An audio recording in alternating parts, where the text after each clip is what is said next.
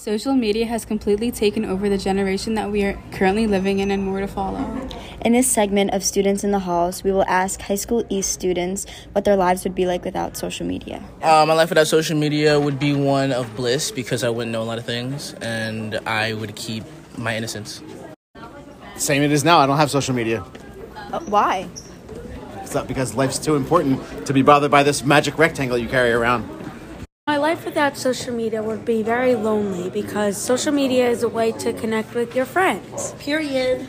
So without social media, my life would pretty much be boring. Like, I don't really post on social media like that, but I do like to check up on others. And that nosy factor is something that I need.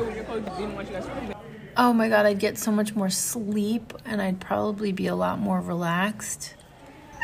My life would be 100% fine without social media. As an older than your age group person, I grew up without it and actually think that it was better.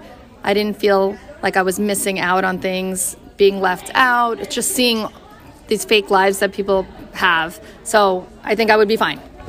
I think I would spend a lot less time on my phone. I would definitely be a lot more productive.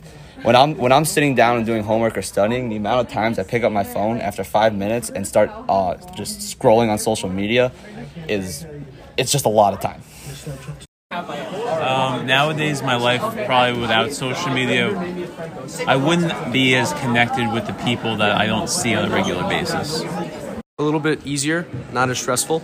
Elaborate. I wouldn't have to worry about what other people are doing, and I wouldn't have to compare my standards to that.